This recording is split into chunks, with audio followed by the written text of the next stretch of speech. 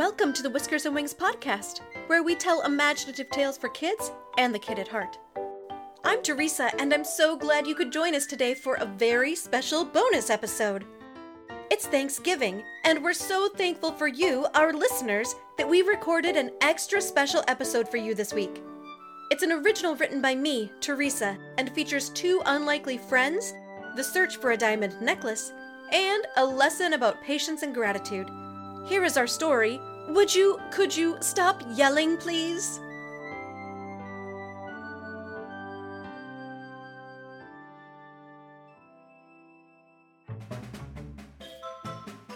In the forest of Benbenec, full of bright Catagonia trees, lived a snuffular Snuffle who did just as he pleased.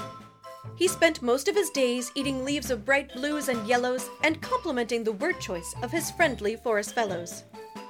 "I say, old chap, what a splendid way to say that I am an encourager each and every day. I do not tell lies, no, I would never. I do wish to help others be the best they can be ever." Most creatures who knew him liked the Snuffle a lot, but there was one forest creature who most certainly did not.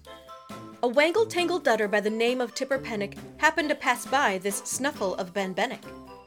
"Oh, where is it, I say? How can I have lost it on this most important day?"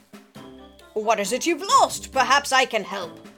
"You just be quiet or I'll make you yelp. You can't help me, for no one can. I've lost it, it's gone. It might as well be in Spokane."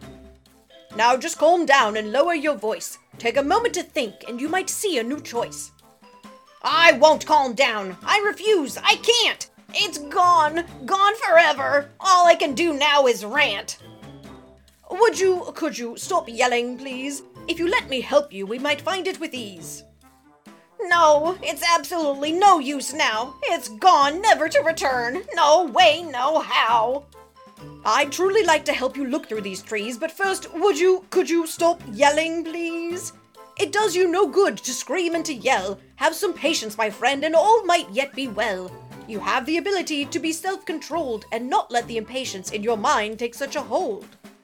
"You don't understand. You can't. You don't. I shan't listen to you, Snuffle. I absolutely won't.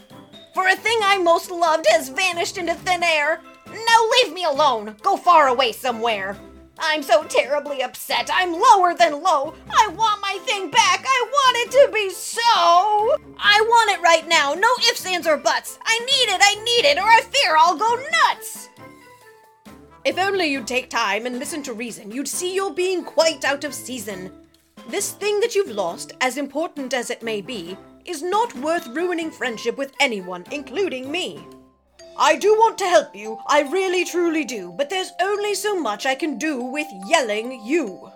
Take a moment and breathe. Be patient and controlled, and I'll help you find it, as I've already told. So I'll kindly ask you once more, and no tease, could you stop yelling, please?" "All right, you win. I'll not yell anymore. I only hope we can find what it is I'm so looking for. It's something most special, my mother's diamond ring.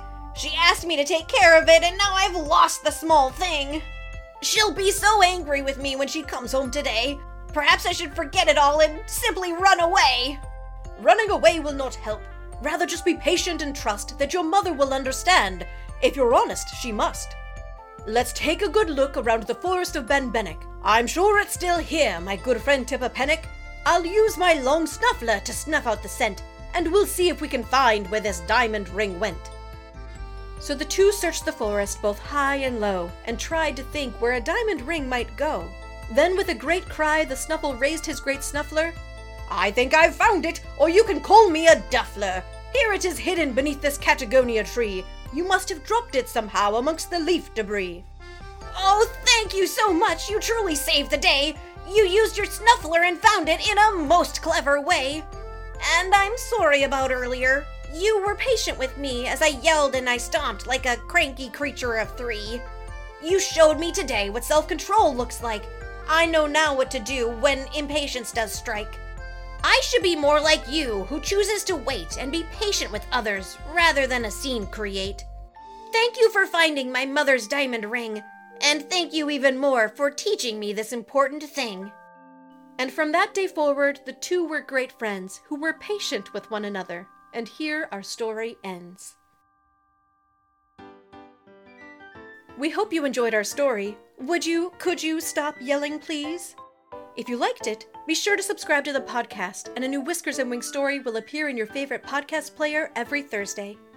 You can also help others to discover the stories you've enjoyed here by sharing the podcast on social media, inviting friends to give it a try, or writing a review on Apple Podcasts. It can be difficult to be patient and kind sometimes, especially when we're upset or worried, and we sometimes might feel a little like Tipper Pennock in this story. But we can practice being patient, kind, and having an attitude of gratitude, and when those difficult days come, we can do our best to try to follow the Snuffles example.